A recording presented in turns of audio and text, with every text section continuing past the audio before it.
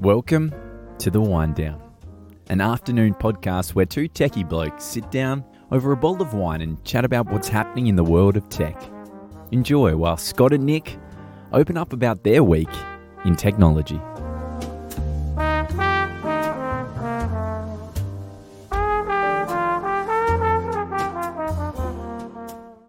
Well, ladies and gentlemen, hello and welcome to The Wind Down. I'm Nick Beauchamp, and with me I have Scott. Excellent. Hi, Scott. How are you? Hello, wonderful. How are you? I'm very well indeed. Now, before we start, Yes. Where are we? Somewhere new. And what are we drinking? Something new.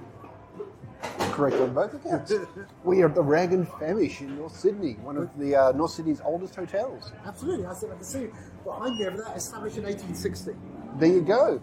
or 0681, depending on how you look at it with that. And we've now found one of North Sydney's youngest wines. Oh, excellent. What do we have today? This is a Kaliski. It's a GSM to 2020, so it's recent. And look, it is I think it could do a bit longer in the bottle, but look, it's all right. Excellent. It's all right. Fantastic.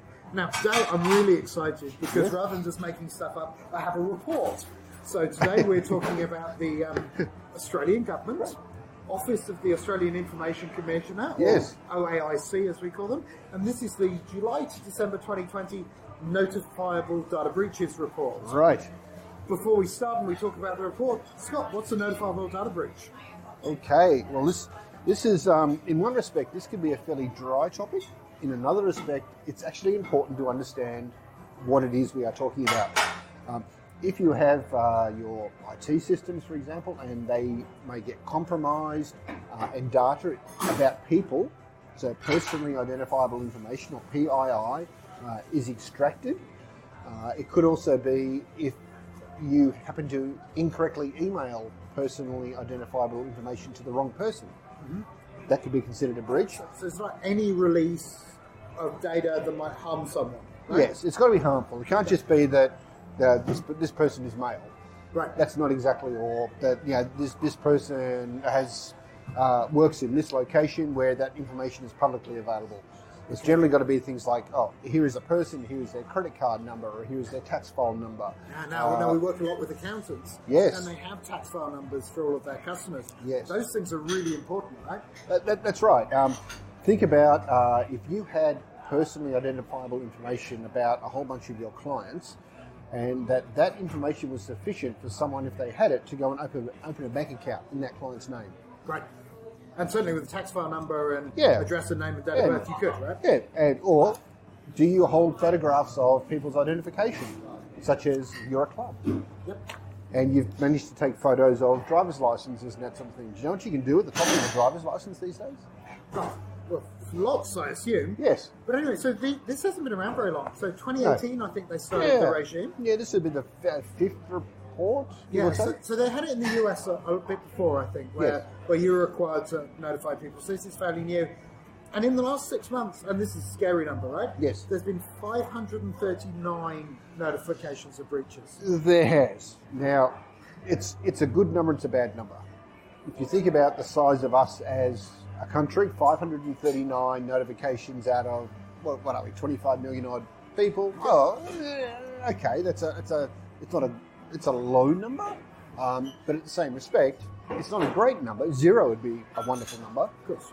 But there are 539 organisations that have detected a breach and worked out that it contains personally identifiable information that could be dangerous when released in the public, as in it could be used in a dangerous way, and they've actually made the declaration.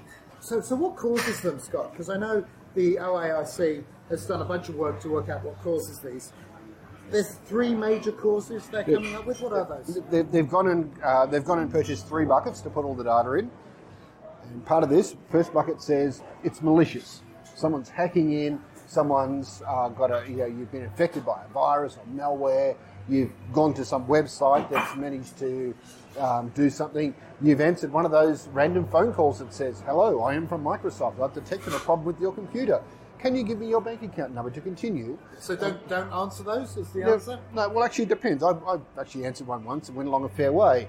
Yeah, but you were having fun. I was. And then the other person, I got escalated to the third level. There's actually different levels of these. Yeah. The first person is just to get you engaged. The second level is to actually get the software on your machine. And the third level is for the person to talk to you while they exfiltrate the data. The third level person got very upset when he realised that I wasn't actually a real target. Yep. Because I was affecting his ability to do his job. It's amazing, isn't it? It's a commercial. These things are commercial. It is a commercial business. Yeah. When you think of malicious or criminal attacks, you think Yes. it's not just some teenage guy in his mum's basement. It's actually professionally run commercial organisations making money. Yes. And I think I perhaps made one person upset once when I could hear they were in a call centre doing this out of whatever country they were in, and I could hear there was a lady behind them on another phone just reading the script a bit better than this person was, and I said, look, you understand this is an evaluation, and the person behind you, I can hear them, they're actually doing this job a lot better than you are. You know, you're not going to go well, and they actually started to get quite upset. I can understand So that. clearly there's some pressure on people to actually perform these things. Anyway, So 58% malicious or criminal attacks. 58% of all the reported attacks, yes, were some sort of security intrusion or malicious attack of some sort. Now the next bucket. The next bucket is the troublesome one. 38% were human error. Oh, so like me emailing the wrong person You've- or something dumb like that. Yes, instead of sending the list of critical information about this group of people to Fred, you've managed to find an old Fred in your Outlook list that is someone completely different in a different company and it's gone to them instead. So let's understand the impact of that, right? So let's say I work at an accounting firm. Yes. And I, by accident, email a tax file number to the wrong person. Yes. That means my firm has to publicly notify that they've been breached, right? Well, there's actually two things. You have to tell the Office of the Information Commissioner, report that you have been involved in a breach Yep. and the conditions around that. Yep. You also have to then do your best to notify the people involved that their data has been breached in that way or has been sent out in that way. Now, it could be that you've sent an email to the wrong person and you can actually just go and ring that person and they say, okay, I'll delete that email. Okay, so you then tell the person that, hey, your data was mistakenly sent out, but it was then deleted. So and that's human error, and we'll touch on this as we go through the report. The very last one is the one almost everybody blames for this. That's the right. System error. The computer did it. Yes. 5%. Wow. 5% due to computer fault. So the computer doesn't get this wrong so often. No. In fact, if you think about it, every time you blame the computer for something, 1 in 20 of those times you'll be able to actually tell the truth. Wow. Okay. That is fascinating. Now, I noticed human error is up. Human error, yes. Up like 18%. Yes. Let's talk about that in a bit, because I Yeah. think that's an interesting stat. Now, diving through this report, which can get a little dry, by the way. Oh, here we go. Top industry sectors. This is where it gets fascinating. I tell you what, though. Last week in the US, they released it's not quite the same sort of report, but it's an FBI report around organisations that have been breached or have had actually reports of attacks and breaches that to such a degree that the breach has been reported through to the FBI. Right. So it wasn't just someone got a virus and they deleted it. It's someone's actually been attacked either maliciously or something has happened. They've actually reported it to the FBI to investigate. 890,000, I think. Oh, wow. Yes. They're a bit bigger than us, though. So They are a bit bigger, but in some respects, used to be about 15 times bigger.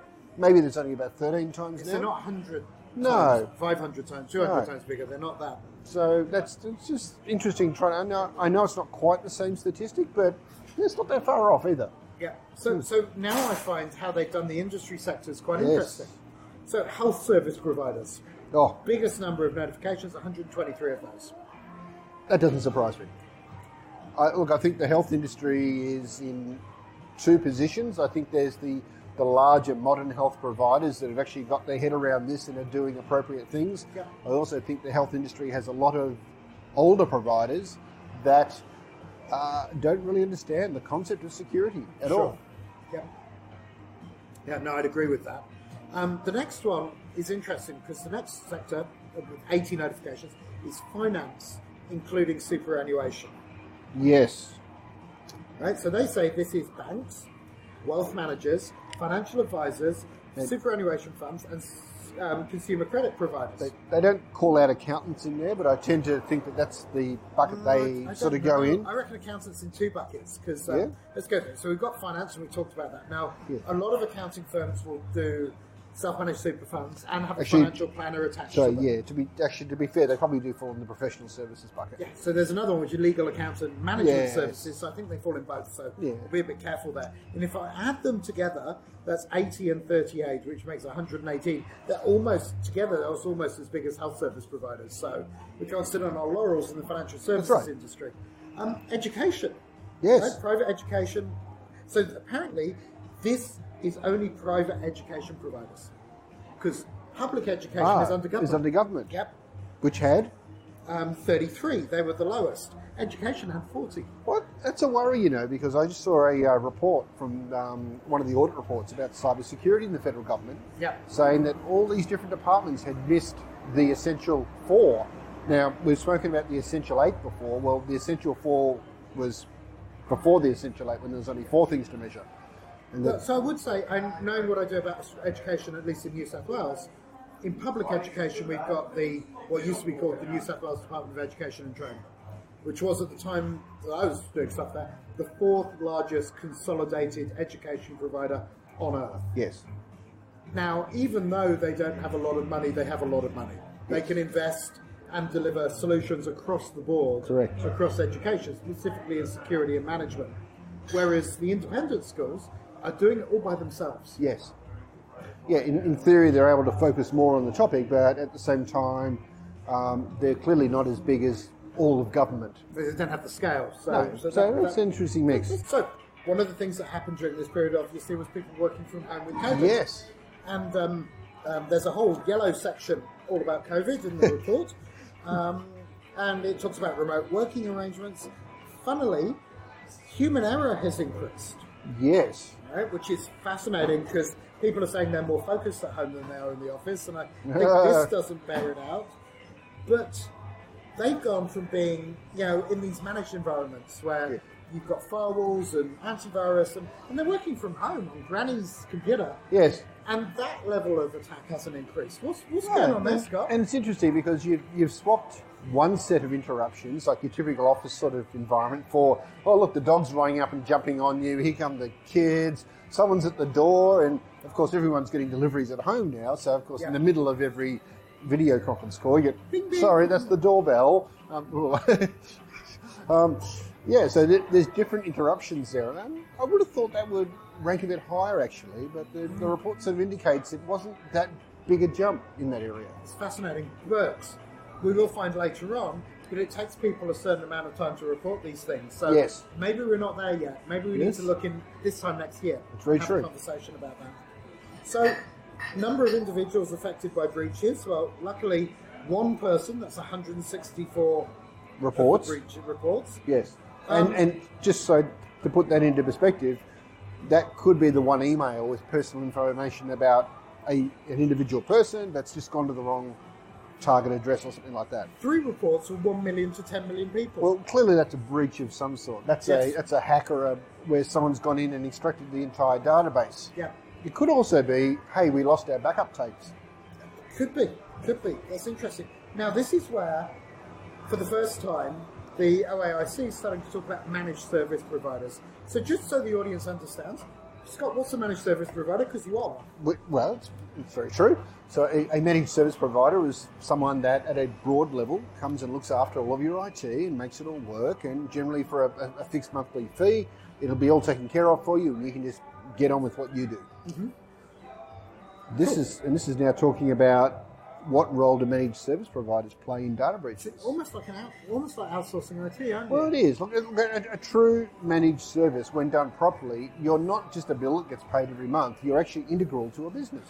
You are working with the business to help them achieve their goals, whatever those business objectives are, and looking at ways to implement IT in more advantageous ways. So who's responsible for the breach? The customer or the MSP? Well, this is where it depends. And look, responsibility is always a shared thing. Yep. You can never say I abdicate all responsibility on something very well.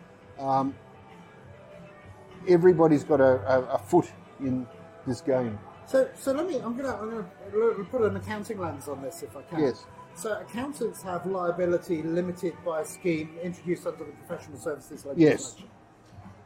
When it comes to breaches, though, let's say I'm an accountant who runs all my IT in-house. It's Yes. pretty obvious whose fault Yeah. something goes wrong. If I've got an MSP involved and I'm an accountant and they're running my IT, A, whose responsibility is it? And B, from a liability point of view, whose responsibility is it? Well, look, I think the responsibility always has to rest with the business owner. Yep. Because at the end of the day, even if there's an MSP involved, they would have been the ones that engaged the MSP. They've got to take responsibility for their own actions in that regard. That's not to say that they may be directly the ones that cause the problem. No, I Okay, don't think okay. we're saying Yes. that at all. We're saying, where do Now- you have to look for liability, Yes. not whose fault it was? Now, a couple of things. MSPs generally should have professional indemnity insurance against mistakes that they make.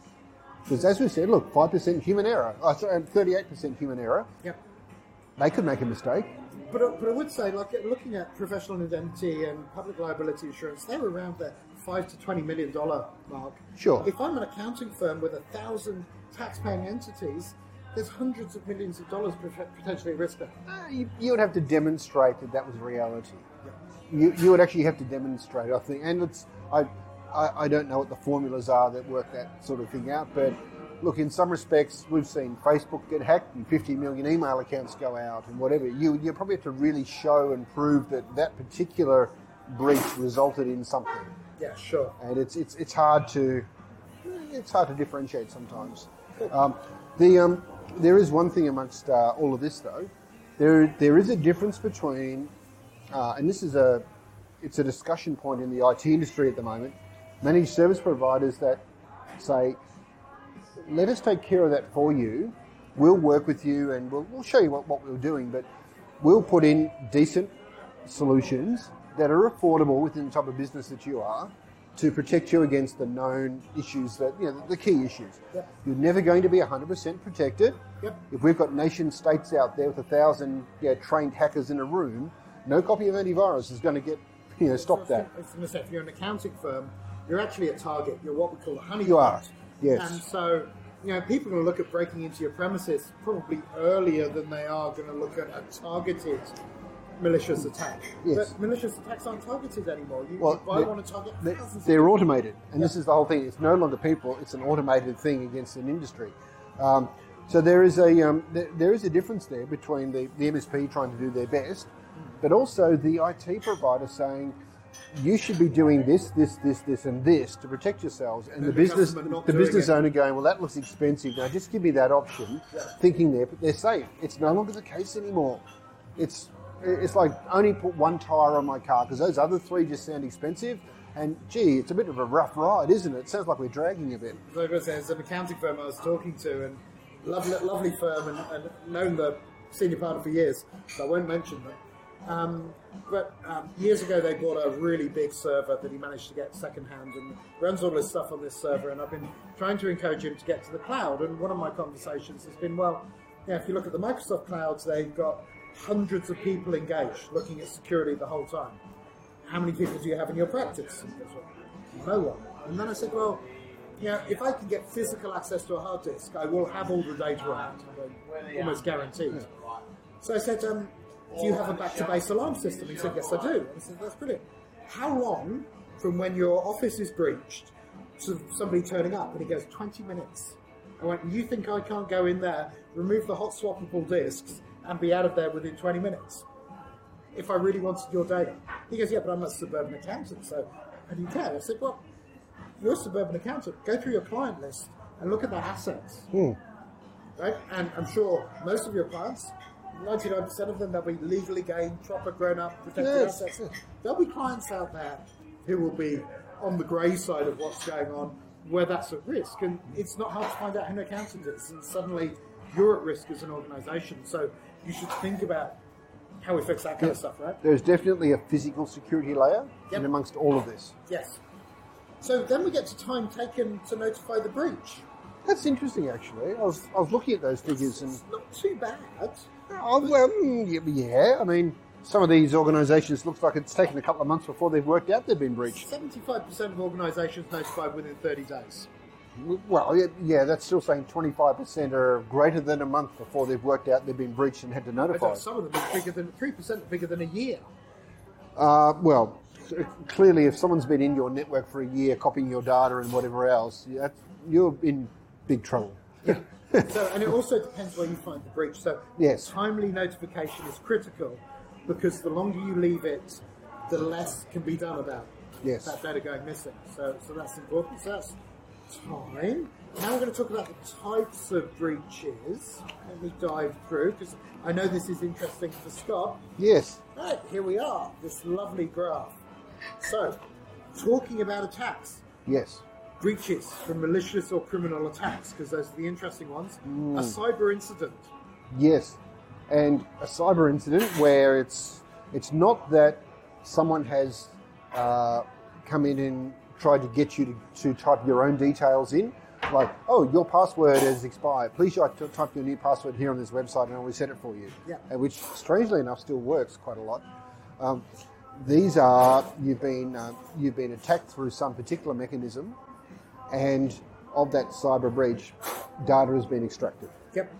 Now, of all those cyber breaches, 58% of all cyber attacks relate to credential-based issues. Login passwords. Login passwords, like... Can't you fix that by turning on multi-factor authentication just like that? You can. Wow. You can, and do you think people would? You would really. Yet the number of people that are not using multi-factor authentication, which is more secure now than your actual password. Yeah. You might as well not have a password. And just have multi-factor. Because at least you're carrying the multi-factor code with you. So phishing attempts where they're saying, hey, send me your credentials, and people are responding. Yep. Or people are saying, hey, can you pay this invoice? It's overdue.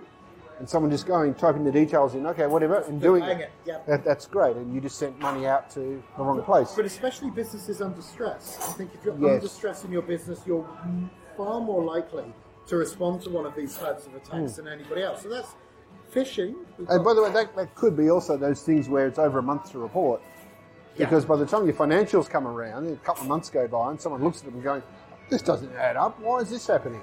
And you start going backwards and finding out that, oh, you're paying invoices to the wrong person. So I did notice malware or viruses, it's only 7%. Yes. It's actually, everyone says, I'll fix it with antivirus, or I'll buy a Mac and I don't need antivirus. Yes. Only 7%, right? It's not as common these days to get attacked via malware in a general form. But it's the stolen credentials, phishing, ransomware, that kind of stuff. Yeah, it's a lot more detailed. And even when we see that malware attacks have occurred, it's usually a lot more than just someone's gone to a website and been infected by something. There's usually a lot more to it. I understand. So we're coming up on time for the wind down, and we've covered an absolute ton in this one. I'm sure there's a few more, but I think we've covered the major points. Wrap it up, Scott. Yeah. Right? Look, this report, what should businesses do? What should they think about? Where should they focus? And look, I'm going to come back to the Essential 8 here. It's not the world's most comprehensive list of security by any means. It's 8 simple things that, when done at an appropriate level, and it's all documented and it's available for free. Well, the description of what to do is available for free. It protects you against all the basic sort of stuff. And you know what? Whether you're a small business or a big business, if you get breached and you have to go back to your shareholders or whoever and stand up in front of the world and say, hey, I got breached because this nation state went and broke through all my defences and did that, and realistically there was no way we could have stopped that. Yep. People are going to be very sort of understanding of that, going, well, look, you did the right sort of thing. I get it, you've been attacked. If you go up there and say, well, we bought this old copy of antivirus because it was free on the internet and no one actually thought that anything else would be necessary, you're going to look dumb. Yep. Saying, look, hello customers, we lost all of your data because we didn't want to spend $1 on an antivirus product. There are levels here. You don't lock your house, you leave the windows open, you put a big flashing sign saying, no security here, please come and steal from me. And then you wonder why people come and steal from you. Yeah. Yes. versus, of course, the person that puts a fence up, locks their doors, puts some security cameras, or just does some basic stuff, and all of a sudden they're relatively well protected. You're right. Cool. Don't be the one with the flashing neon lights. Don't be the one with the flashing neon lights. And I think we will. You've got one more thing, as you always do. I'm just saying, Essential 8, cyber.gov.au, cyber.gov.au, search on Essential 8, EIGHT. It's there. It's a 2-page document. One page describes the document. The other page is the document. Cool. Okay, it's simple. Excellent. We'll go look at that one. Scott, once again, thank you so much for that. I hope that's been fascinating. As always, please like, subscribe, and tell us in the comments what type of videos or audio or podcasts you'd like to see. Or wine. Or wine, in fact. Yes, mention some wines. That'd be interesting.